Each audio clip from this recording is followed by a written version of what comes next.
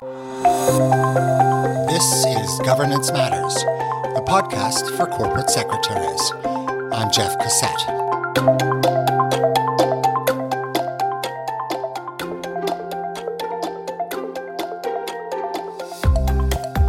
More and more women are taking a seat in corporate boardrooms. Last year, women made up almost half of all new board appointees. But the point of being a director is not simply to be in the room. The point of being a director is to bring to bear talent and expertise and exert influence during board discussions. Now, a new study suggests that for women, that's easier said than done. That's because women board members walk the finest of lines. Being a woman, they're supposed to exude warmth. But they're also corporate leaders, so they're expected to display competence. Step too far out of line with stereotypical gender norms, and you risk what researchers call social backlash. It's called the double bind. Tiffany Trzebiatowski is Assistant Professor of Management at Colorado State University. She's been studying the double bind phenomena and how women directors manage it. She and her research team interviewed more than 40 female Fortune 500 directors for an inside look at how they balance competing expectations for warmth and competence. She's uncovered 6 distinct participation tactics women directors use to optimally navigate gender-based expectations, minimize backlash, and be more influential. In our conversation, Trzebiatowski outlines each tactic, when directors say they use it, where it falls on the warmth competence spectrum, and what using it can cost. We reached her in Fort Collins, Colorado.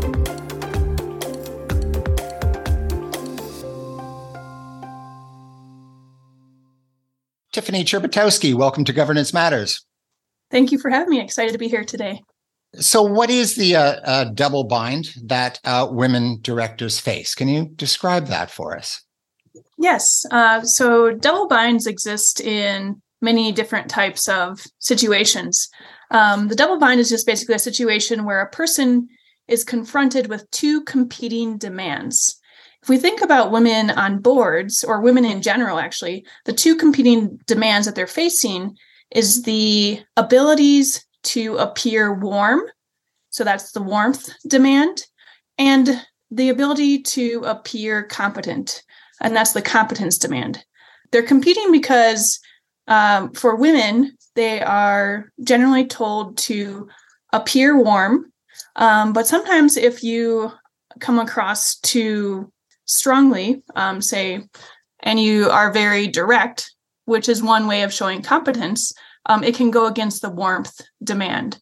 So that's why it's a double bind, because the qualities needed to show both warmth and competence oftentimes compete with each other, and those are based on our social norms in society. In our context, which is a board, you call it a gendered context. That double bind is somehow amplified. That is correct. So gendered contexts are usually the ones that have been historically dominated by a masculine culture, which again has in the past been composed of a certain demographic. Usually within that space, there were a lot of men, and at least in the Americas, it was a lot of white men. So that's what is defined as in terms of like gendered context or masculinized. It really has to do about the history of the area, either an industry or in this case, boardrooms, which can be across different types of industries.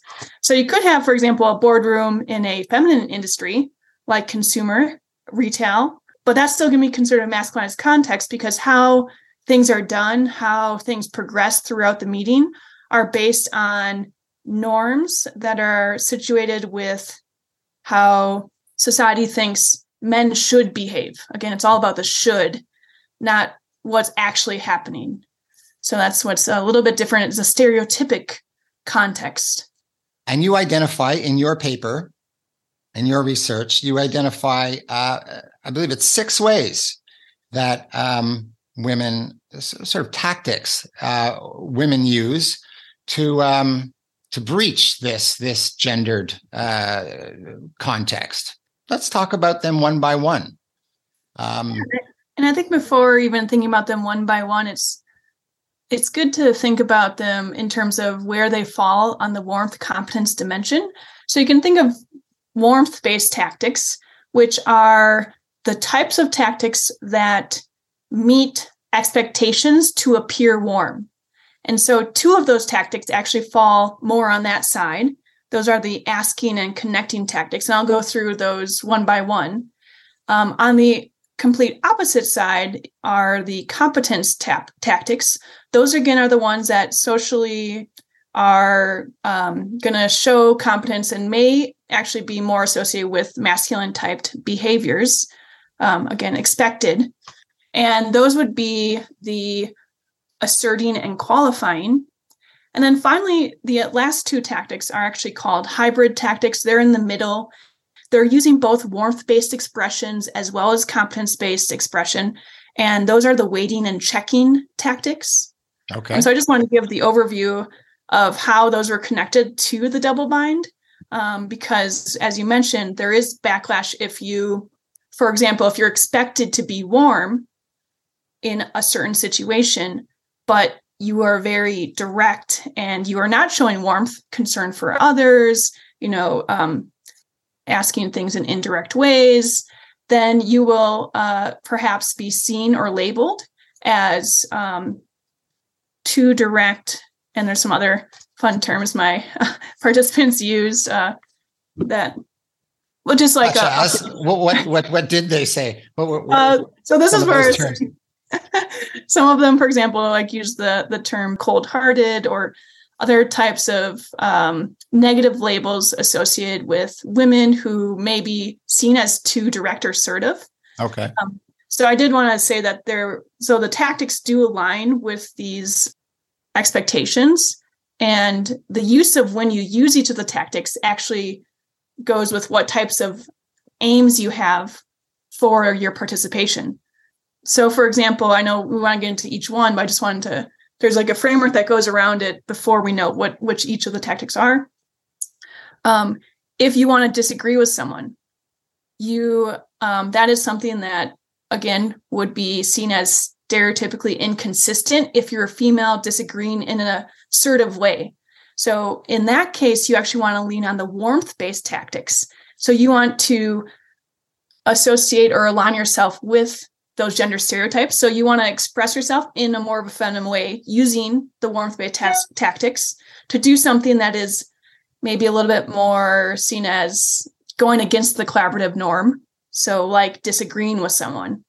So in that case, that's when you would use asking or connecting. And that's when our participants were feeling the most comfortable using those tactics. I actually had a CEO. So some of the women on the boards, they're all on publicly traded companies. And one of the CEOs was talking about how she had to use a different approach as a CEO versus as a board member, partly because of the culture of the boards being collaborative. Everyone's coming in. You're kind of on an equal playing field. I mean, again, there's still status-based differences, but everyone is a director and there is a chairperson. But this person in their CEO role was more able to use an asserting style, like be more direct, but had to use more of a warmth-based approach when they were disagreeing with something that the board was saying. So part of it could be your position, but it was interesting to hear that example of people are self-regulating, changing their behaviors, monitoring how they speak and behave and interact based on when they're in that situation of the board context. Women mitigate that problem by using some of these tools. Yes. They've noticed over time when they either other people tell them how to act. Like, so for example, there's some informal onboarding that is happening and saying, well, if you want to be effective in this board, this is what you should do. or they've had experience trying one tactic, realizing that it was falling on deaf ears. So that was a term that a lot of our participants used. And then, changing their approach and seeing it be more successful. Can we go into some of the tools, the tactics? Yeah. Sorry, I know I averted them just because I wanted to show the overall framework, but we can get into the tactics. So the first tactic is a warmth-based tactic. It's called asking. It involves voicing ideas in the form of questions and or using a polite or soft tone to present ideas or express opposing views. So the largest way that this came up in our interviews was really about kind of if someone had a direct thought that they were thinking, they would usually spin it into a question.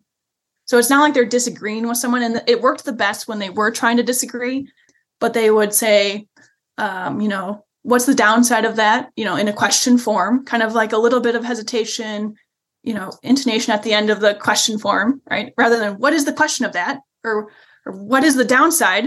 It was more like, what is the downside of that? Is there another possibility? Or what if we tried to do this?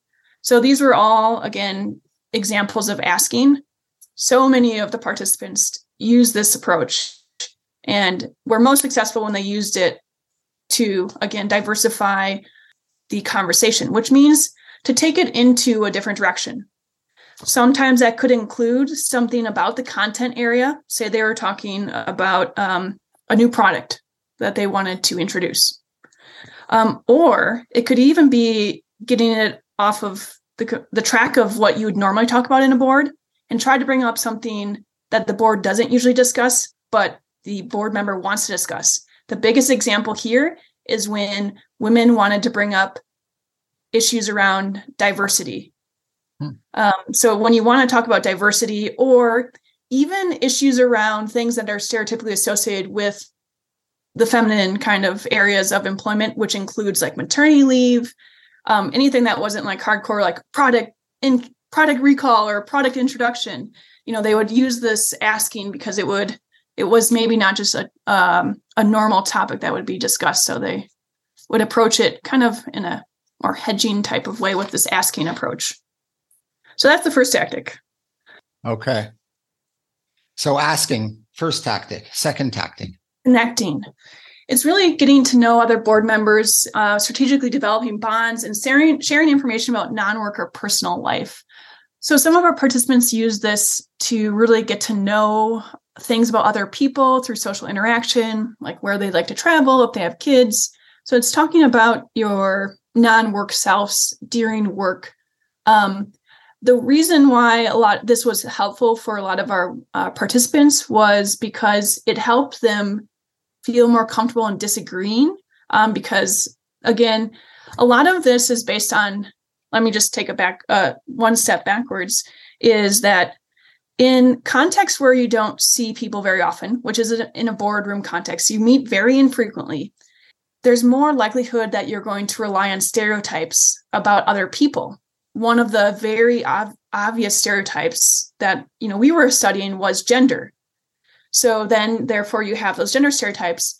The way that you can break down stereotypes is through developing personal connections. This is something from Allport 1954. It's called contact theory, just having contact. So connecting really helps kind of break down some of those stereotypes, but also not only for the other people looking in or judging, for example, women or whichever stereotype you're thinking of, because this could, again, go the other way. Like, for example, I would expect a male to be very assertive, but it helps people feel that they can disagree more. So you can, building those relationships helps them be more candid and honest with each other.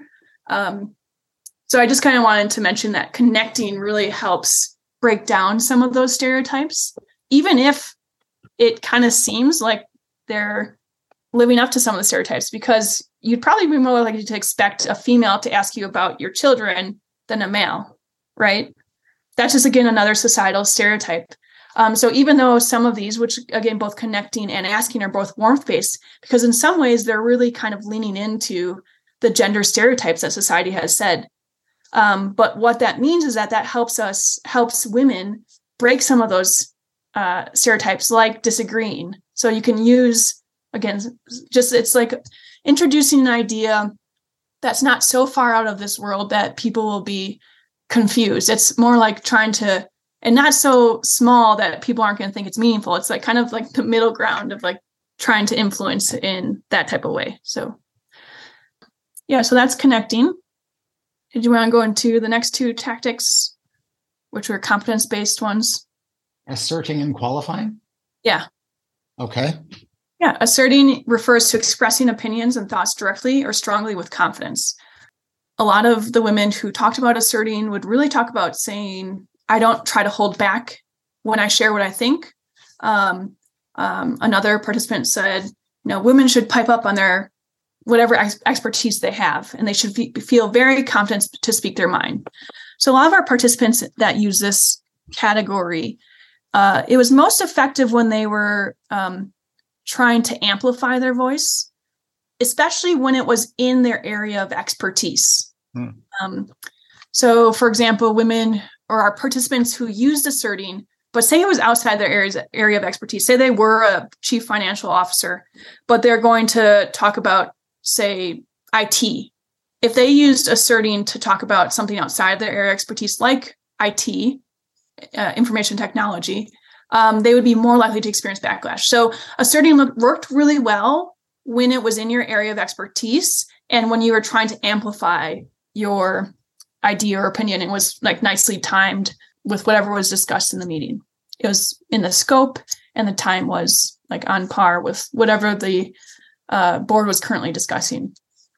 This is the tactic that a lot of our participants perceived that would be most likely to get backlash of all the 6, is if you were to use asserting in the wrong context at the wrong time, especially asserting to disagree, which is kind of the opposite. When I was talking about asking to disagree being effective, asserting to disagree was seen as, again, the most likely to, there was, some good stories of women just recalling an example of them using a direct asserting way to disagree with something, and then either kind of verbally being told, like, or not being listened to, or Chairman says, okay, let's break for lunch. Okay.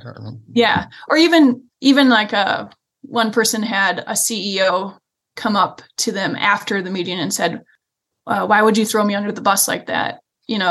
And this participant said something like, well, if it was in her head, not to the CEO, if it was this other person who was a male who said that in that exact same way, that they wouldn't have gotten that comment from the CEO. So again, they're attributed to gender in terms of how they're being seen and sometimes given feedback to by others. So that's asserting. Next one is qualifying, which is also competence-based. It's when you publicly acknowledge your expertise. So that's one way. So for example, if you are sharing a view, you would hedge it with what expertise you have in that area to share that perspective. As a chief financial risk officer, this topic doesn't concern me because XYZ. Qualifying also was when our participants acquired sufficient skills, knowledge, and credentials to execute their director role. So a lot of our participants did continuing education, went to different conferences on how to be a director, which is actually a very gendered thing, it seems, from our participants' perspective, in the sense that more women seem to go to those types of things to try to amplify their expertise. So, for example, acquiring knowledge, skills, and abilities from training programs or other certificates. And there was actually a mixed reaction to whether this perpetuates a stereotype for women as not having the competence needed, and so they're going out to get it, or whether it was good to kind of have this extra knowledge. So there's actually, this one was interesting because there was such a mixed reaction. I think it's because there's an expectation that I guess a lot of the participants didn't want to have some sort of unwritten expectation that women have to do all these extra things that men don't have to do. Mm-hmm. For example, going to like getting a board training MBA or whatever the situation is. So some of the women thought they were really great to help give women the extra confidence they need, to, for example, amplify their voice. Whereas other women thought that it could actually perpetuate gender stereotypes by requiring only women do these things and expecting women to have them when you're interviewing them for board positions, but not having that same expectation for men. So that's why this tactic was interesting in the sense that there were split reactions to its use. But it did help, for example, like just even acknowledging the expertise, building the expertise when women did want to amplify their voice. So, but you would have to do it, just so that I'm clear on this, you would have to, in order to get away with that, essentially, you would have to say, well, I just happen to have 10 years experience marketing, widgets, and I think you should do X with your widgets. That would be an example of showing your qualifications, right. and then having people listen to you and yeah. And in that case, it's similar to the idea of the scope I talked about with the asking or the asserting. With qualifying, again, so that's a really good example of effective qualifying. Ineffective qualifying would be, again, sometimes for women, what we saw is, say you are in a supply chain operations person, so widgets, producing widgets, and that's your expertise. But there is a finance topic that comes up, and say you go and do a bunch of reading on finance and you use that to qualify. Oh, I took an extra course on finance and this is what I've learned in it, XYZ. And then you say your point of view. That's more ineffective because it's out of their scope of their expected expertise. So that was similar with both the competence-based tactics, that while, again, it's helping women walk the fine line between managing both warmth and competence-based expectations, there still is a limit for what we're seeing in terms of being completely effective. There's a limit in terms of when women might still be seen ineffective if they're using these tactics. So there's still a kind of red tape, I guess, in terms of how you have to use these tactics. So you can't just use them in all situations and be like, this is going to work in every situation. So it's very complex, and it just shows that these contexts are still gendered, which means that there's still these strong norms for how people should behave. And that goes for both men and women and people of other genders, right? So we're like, it goes for all genders that are in the boardroom. And that's just because the cultural norms are so strongly ingrained. And we'll get to this later, but that's why some of the recommendations are around trying to make those norms more inclusive. Which might take some time. Next strategy, next tactic is waiting. Yeah, so the hybrid tactics include waiting and checking. And waiting is delaying expression of views through listening and observing the environment before speaking. So some people use this tactic and they wanted to hear others' opinions and draw out other opinions. Some use it so that they wouldn't make any kind of judgments too soon. Some use it to try to see where other board members were thinking before they would participate or share their views.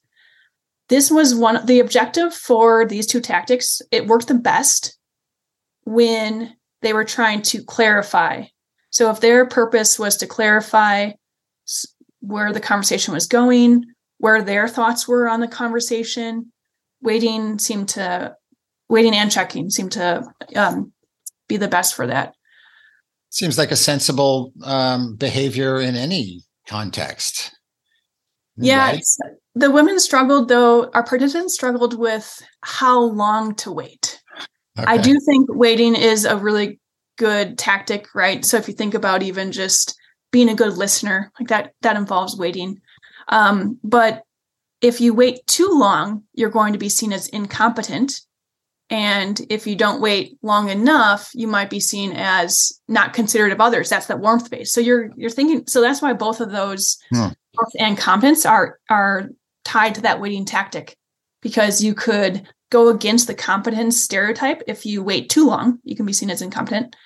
And if you wait too short, you're going to be seen as not warm, right? You're going to be seen as rude and kind of like trying to get your point heard.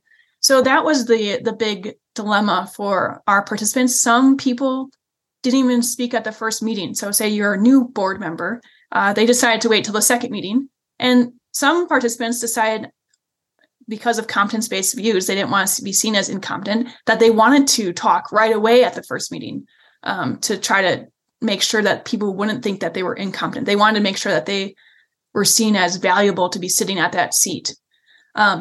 Here's my first impression. Yeah. Yeah. So that's waiting. It's, again, a little more complex than just, you can use it at all times. Again, it's how long do you wait is the next question. It's kind of a tightrope inside of a tightrope almost. Okay. Yes. So that's some psychic energy that you have to spend. The next one you refer to is what you call checking. Confirm with other directors outside of a board meeting. Tell me about that. Yeah. So this would happen like during breaks or informal gatherings, sometimes through offline communications. A lot of our participants talked about this as sidebars. So basically, you would be having a conversation on the side of the normal meeting. It's really to understand more about other people's points. And so again, if we think about clarifying, a lot of times our participants used it to ask questions, especially if they didn't know the answer and thought it would be a waste of time to ask the question during the board meeting. Because remember, board meetings have just a very limited amount of time, lots of people. So there's not like a ton of time where you can ask all your questions. Sometimes it was to just bounce ideas off of another person. I'm thinking about, saying this in the next meeting, what do you think of that? So again, it was really clarifying so again, it goes to both the competence side of things, because a lot of times checking would help build women's competence. And it also goes to warmth, because you're checking to make sure that you're not going to step on someone's toes. So again, that's why this one is one of those hybrids. So like, say, for example, you wanted to bring up a point in a meeting, but you knew that it went against person X's point, then you'd want to check with them so that you wouldn't step on their toes. You're almost like warning them. So that's the warmth based. You're thinking of others, trying to make sure that you're not coming across as a jerk in the meeting. That's some of the language our participants use. And then the competence side is a lot of times to build their own competence. So again, they use them for both these different reasons to balance those two expectations. But the downside of that would be that you may be coming off to certain people as, I don't know, timid or something, or right? Yeah. Well, their downside would be you'd be coming across as timid or even as political. So some people were really strong on whether this tactic was something they would use or would not use, talking about board content outside of the board meeting.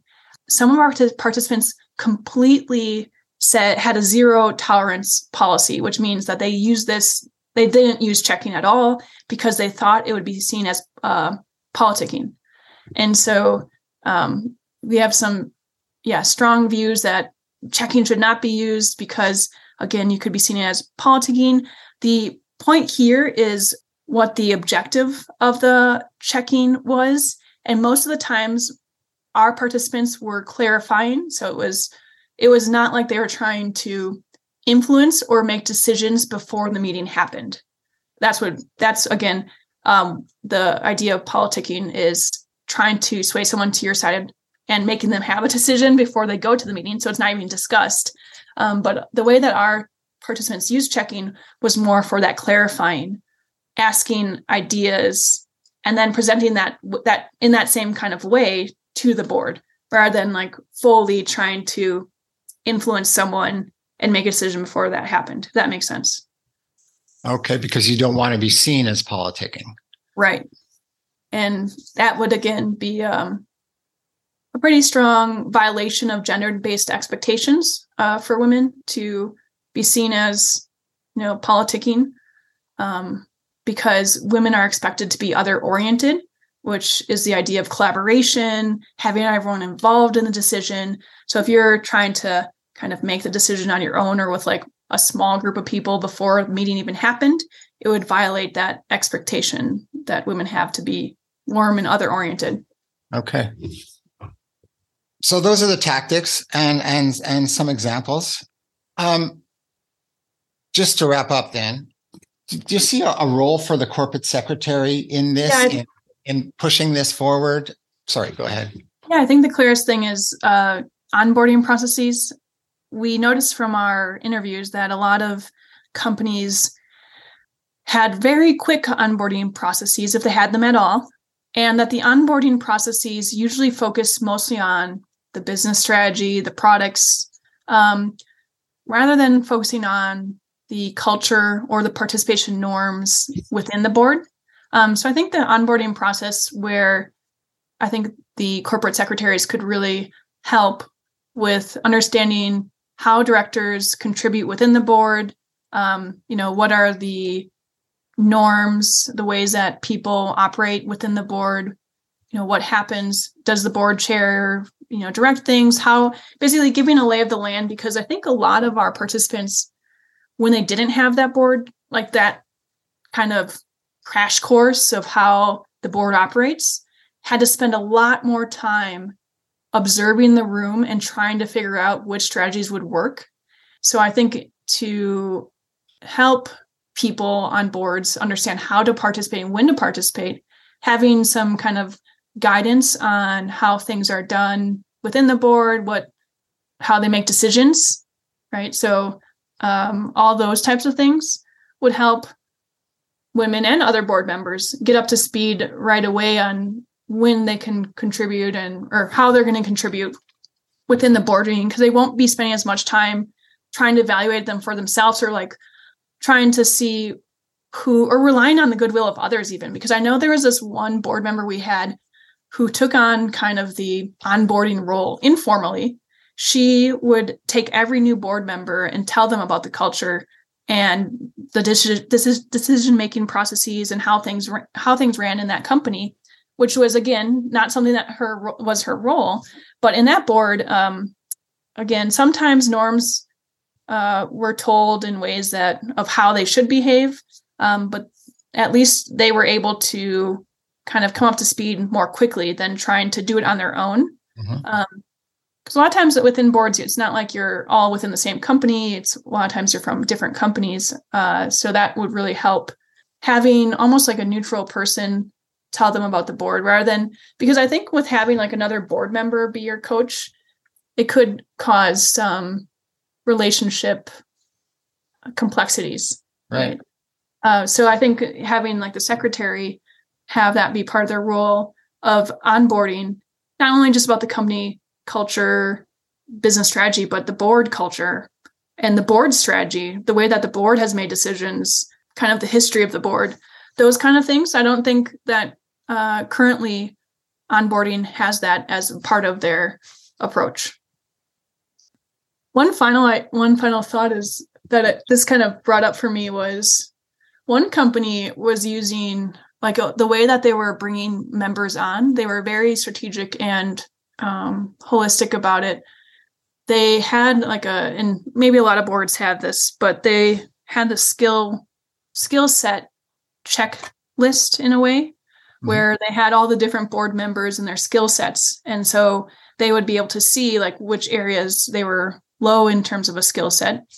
And so it'd be really interesting. And again, I don't know if there would be a way to even incorporate this into onboarding, but having an idea of what value other people are bringing to the table, in addition to just not how the board operates, but this person is the finance, their value, almost like a idea of where people are coming from with their perspectives, so that the women can understand, how their value adds to other people's value. Because one of the things that we noticed is that women really wanted to make sure they were adding value. And that's what they were really concerned the most about, which is why they tried so hard to continually regulate and moderate their ways of participating. And so if there's some way that part of the onboarding process could show that value, or like how their value kind of aligns with other people's values with, like, again, the skills and qualifications other people have. That could be an interesting way forward. And that's your Governance Matters podcast. My thanks to Tiffany Trzebiatowski. And thank you for listening. In Montreal, I'm Jeff Cossette.